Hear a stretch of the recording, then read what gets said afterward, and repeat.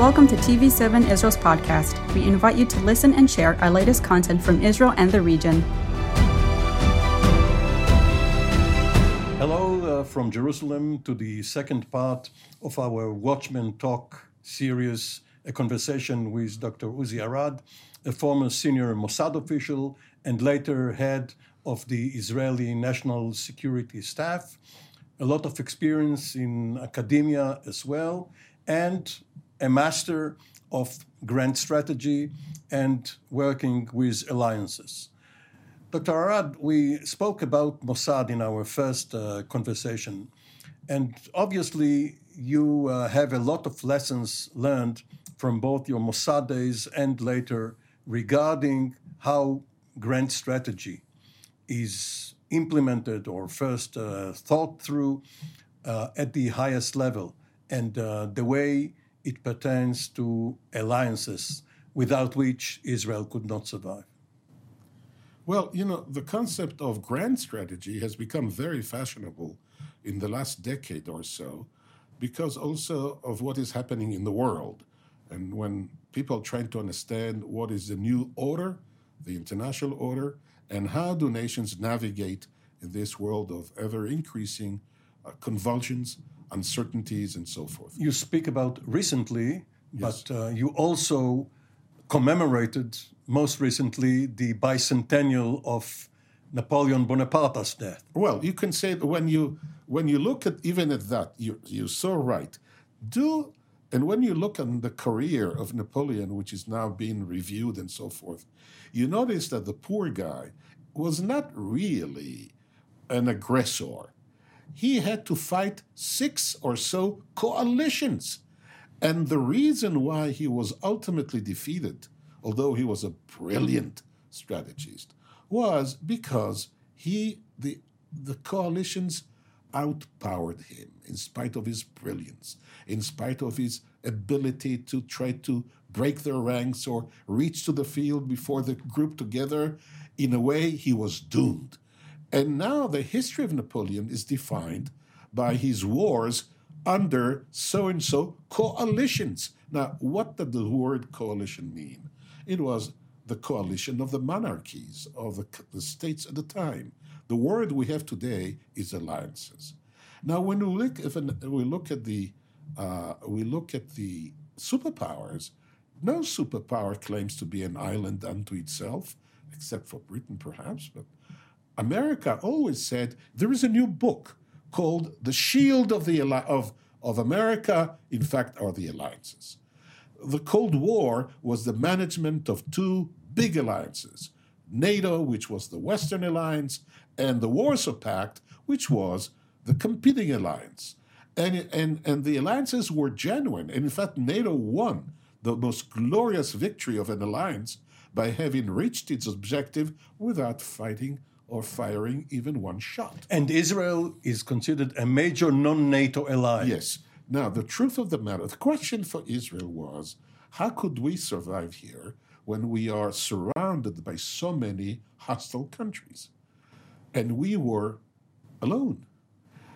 In fact, we were not really alone because we had some relationship with the superpowers at the time.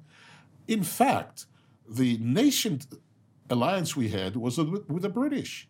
In the First World War, you had Jewish regiments fighting in Gallipoli and elsewhere as the mule drivers, which was the initial of a Jewish military presence fighting under the British flag.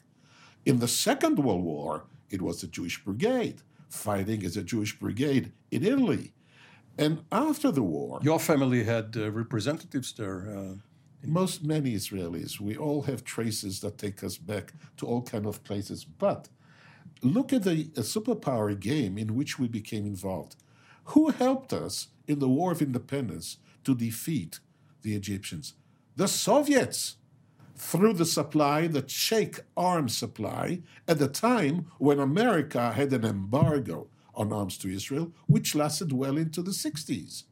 And who did we ally ourselves, inch by inch, with the British before and after, and with the French?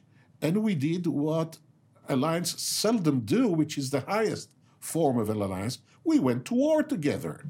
Dr. Arad, fast forward to the present and to the present, but let me talk about the fact that the Mossad was involved throughout those years in crafting the regional alliances, which traditionally was our encirclement periphery alliance to encircle the Arab world by non-Arab countries with which we were allies at the time, which was Iran, Turkey, and Ethiopia. So just to illustrate, there was a hostile ring around Israel led by Egypt, yes, to include Syria, Jordan, Lebanon, Iraq. And what Ben-Gurion, the first prime minister, came up with was the idea of leapfrogging yes, this ring to the ring that you mentioned, the outer ring. But let me just underscore, because it goes back into the 80s. Ben-Gurion also wanted to have a defense treaty with America, which the Americans always denied us. But that is another matter. The peripheral alliance, remember, Egypt was our primary military enemy. We fought Egypt in 48, 56, 67, 73. But then something happens in the late 70s. Almost overnight, Iran is overtaken by a revolution, which is Islamic, anti-Israeli, anti-Western, violent. And since then, Iran is not the Iran that prevailed before. But we also, in those same years, we make that breakthrough with Egypt. And we have a peace treaty with our biggest military enemy till then. The combination of these two things happening changed the entire configuration of the Middle East. So much so. But also that today, Israel invades Lebanon and becomes boxed down in a quagmire. Which is a residue of the strategy of allying ourselves with discriminated minorities, be them Christians in Lebanon, Kurds in Iraq, and so forth. But today, look at the irony of history. Today, our main security threat is Persia.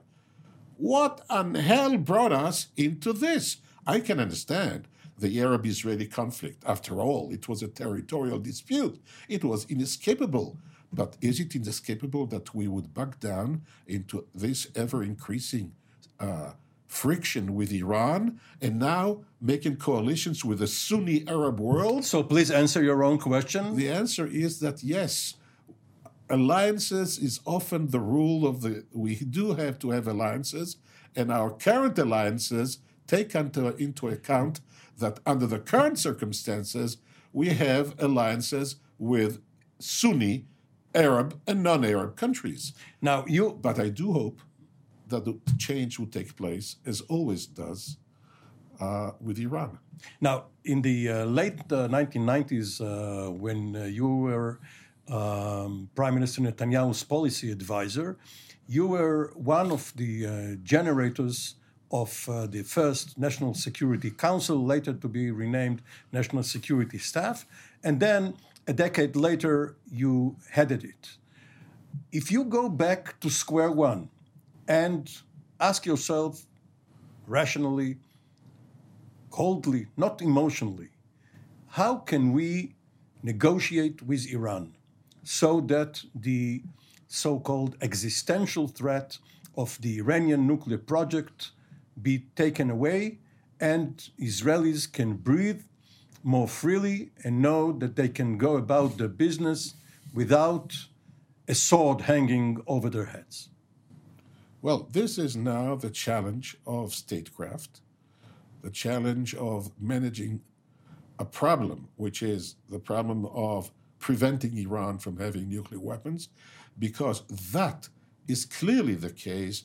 Nuclear weapons in the hands of Iran may bring about nuclear weapons elsewhere in the Middle East, would be a destabilizing condition. This is a goal to which Europeans and Americans and so forth are also declared to bring about. So we have to handle that. It's a long process because in Iran, you have now an unusually militant and sometimes aggressive regime. So I cannot see an immediate change in the course of things. But knowing history and knowing the fluidity of things and knowing that consequences do take place, I would not be surprised if in a generation time from now you would see a different condition. For example, Iran would not become nuclear and would benefit greatly from that. If it will become nuclear, it would be very disadvantageous to Iran. But let's cross that bridge when we come to it. But how do you go about it? Do you start with a track to series of meetings between experts and ex-officials so that there is no veneer of formality about it, and then slowly work your way up to the official level? No, in today's world, in today's globalized world, I think that getting into having access is no longer a problem, unless you decide not to. But if you want to engage discreetly, it can be done with anybody, anywhere. The problem, of course, are the degree of hostility that may exist and the divergence of interests. But there is also the problem of various actors, various chiefs of state, suspecting that the other side, in this case Israel, would leak it or would not guard the secret professionally enough, and that domestically they will pay a price for the very fact of meeting with those infidels. Yes, it is true that sometimes domestic politics play a role, and leaders have to take into account the visibility of things that may fear this kind of thing. Yes, it is true. So we now live in a world in which the judicious management of truth becomes very difficult. So this is a great challenge. But knowing that, I would argue, for example, that we should not make so much of avoiding contact because it would legitimize. For example, the Hamas in Gaza. What was that pretension? They are really bad guys, believe you me, in so many ways. But if it is opportune to have quiet arrangements with them, it would not imply recognition. It just implies that we need in contact. And one should not make too much of that. There is a difference between having a contact which is useful, which have been done in the past between belligerents, even at the height of war, because it was expedient, and to make of it something appear as if it implies recognition. So if you were to banalize, so to speak, that the fact that you do have a contact means nothing, it is just a useful contact, as we say in Hebrew, echrach bal yeguneh, necessary. Even Let me tell you something which I hesitate to say, but it's got to be said. Even at the height of the Second World War, did not the Haganah had emissaries who talked to Eichmann in Germany, in Hungary? And the revisionists tried to have their own contacts with Nazi. And what did they negotiate about? They negotiate lives for trucks, because it was thought that it would help. And I would add that if a Mossad was then in existence, I would have been doing that job. And the grandchild of one of these emissaries is now about to enter the Israeli cabinet if their side because it is such an emotional thing, and I'm not entering into the debate of the action of Kast, who was a Jewish leader. But we had envoys, Yoel Brandt and the like, who was briefed in Constantinople before crossing and talking to the murderers. But looking at it from another angle, isn't there a danger that if the Mossad chief goes to the prime minister and tells him, listen, I have a fantastic channel into the Saudis, into the Iranians, whoever, and I can bring you a draft peace treaty. And the prime minister says, no, don't do it, because domestically I will have to pay, for instance, by withdrawing from the territories. I don't want you to go down that route. Well, of course, it is the elected leaders of the country who decide what is the foreign policy goal that they are pursuing. And presumably, usually they aspire to do what's best for the country, but all too often they also think about their own politics. And that's legitimate to a certain point, because I would like to argue that when it comes to lives, and as national security means, I would expect my leaders to take the non-political view, but to take the national view. But if the chief of intelligence knew that the prime minister is decided against having, say, a peace treaty with Saudi Arabia, because that may come at the expense of his view on the Palestinian issue, he should push for that because it is against.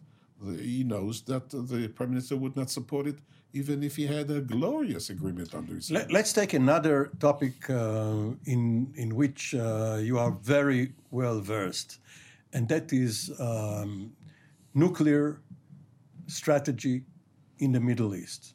You may believe that the time is ripe for negotiations with Iran on its own nuclear pursuit.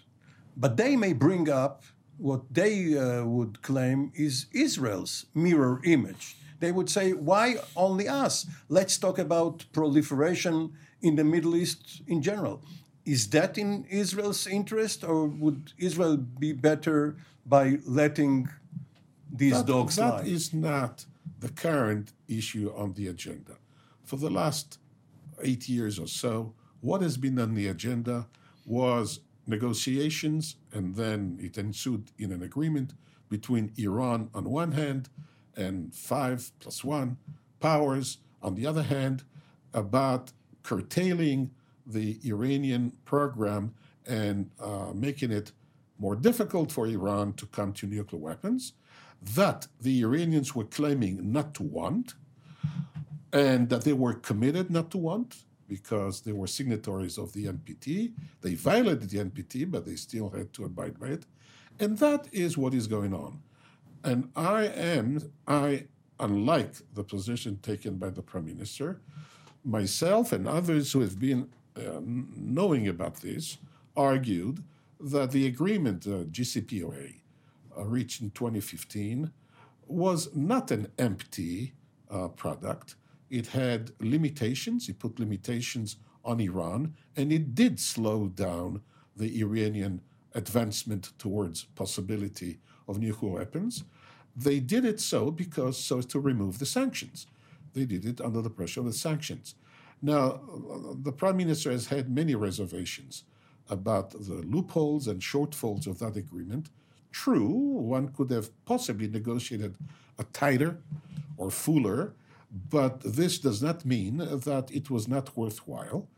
And the worthwhileness of this was demonstrated after 2018, when Trump, for his own reasons, and our Prime Minister, for his reasons, supported the American distancing itself from the agreement, only to see Iran then feeling free to then do things that it committed himself not to do.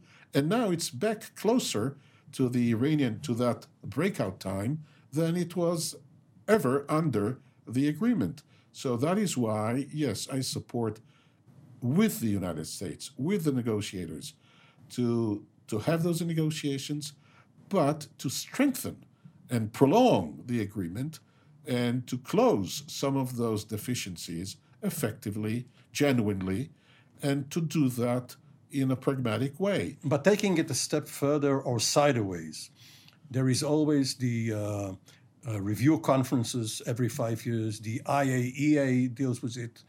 What happens when Israel's enemies and even some of its peace partners led by Egypt say, let's talk about the Israeli nuclear program or arsenal? Is it worthwhile for Israel to put these cards on the table too? Well, as you know, this matter used to show up on those reviews, sometimes under the initiative of Egypt, of all countries. And usually the result of those conferences was that in fact there was a majority of countries that understood the Israeli position on this issue, which remains a very low-profile position. Our position is sometimes defined as ambiguity, but essentially it's a policy of being responsible, of demonstrating that Israel does not threaten anybody, doesn't boast about anything. We never did any testing. And we never even admitted to any capacity. This is what is being kept ambiguous. And that policy is respected by our friends and by the international community.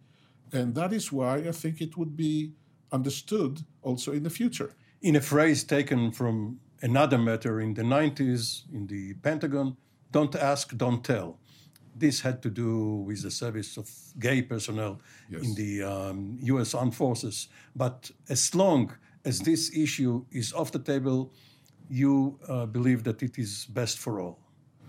It is proven to be a position that our allies and friends understand. They know the facts. They certainly know the world. They know the norms. They know Israel's particular security circumstances. They also know that the NPT, of which Israel is not a signatory, the NPT has shown its deficiencies.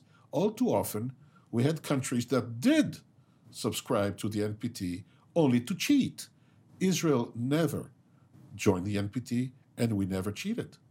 But one of the cheaters was Iraq at the time. Yes. And perhaps Iran started its own nuclear project, not the one originally the late Shah tried his hand into, but the revolutionary Islamic regime, because it feared Iraq. Now Yes. Iraq is no longer there. Saddam Hussein is no longer there. There is no rationale for the Iranian nuclear project except for Israel. And perhaps they don't want the bomb. Perhaps they know that if they get to the threshold, they will be bombed out of existence. Well, you're absolutely right.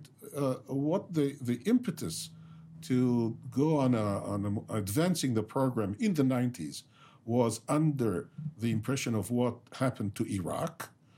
And that program was moved on until the early, about 2002. Then they tried to build the secret enrichment facility in Natanz, and they were caught in flagrante. That was a clear violation, and that led to condemnation. A few years later, they were caught again with the Fordo enrichment facility, and that was also a breach. That is why they got sanctioned, because of breaking agreements. But we Israelis cannot help noticing that around us, there have been countries who tried to get nuclear and almost succeeded, like Iraq. And the Libyan affair was also a very sobering thing. And even the Syrian affair, the fact that there was a nuclear reactor built in such proximity to us, with us learning about it only a very late point, is very sobering thing. So we think that the fact that there may be hostile countries to Israel that do not necessarily observe their commitments renders us a little bit suspicious of the efficacy of such limitations, and we have to hedge. What we do is hedging. Dr. Arad, from 2009 through 2011, you headed the National Security Staff. And in the 2 minutes we have, could you please compress your lessons from that period and what you also researched about earlier and later periods regarding National Security Staff work at the Prime Minister's office? It was supposed to help the entire cabinet made up of some 8 ministers. It's very simply said, very difficult to do. Just like America, just like Britain, just like France, Canada, Australia, we need a National Security Council. It should do what National Security Councils do, which is often integration, doing things at the national level. There are differences, but there are similarities. It must be done. Secondly, there is need for an upper National Intelligence Council, which would be close but separate from the policy thing. Both things are still deficient in Israel. The National Security Council is now handling the COVID thing, which is as far removed from the security things as we could. It is very central. I'm pleased by that the Prime Minister is relying on them. But are they really fulfilling all the functions that National Security Councils do? The answer is not yet. As to the National Intelligence Council, we don't have that at all. That's bad. Why can't we be like all modern countries? Well, by law, and you were, of course, very central to drafting the bill which became the law, the head of the National Security Council, appointed by the cabinet as well as his deputy, should be a professional with some loyalty to the prime minister, but not personal loyalty which overwhelms his other responsibilities. But this has not been the case recently. So, what I learned, as should have been evident to everybody, it all depends on the qualities and style of the number one himself. It is so also in America. The American NSC has seen its ups and downs, depending on the nature of the head of the NSC, who are different, of different style, but at the same time also by the inclinations of the American president. Here in Israel, for the last 12 years, we have the same person. Well, it's his style, and much depends on him. I wish he would have acted differently. Dr. Uzi Arad, former senior Mossad official, former head of the National Security Staff, thank you for these two conversations, and hopefully we will also have a third and perhaps a fourth one shortly. Thank you. Thank you.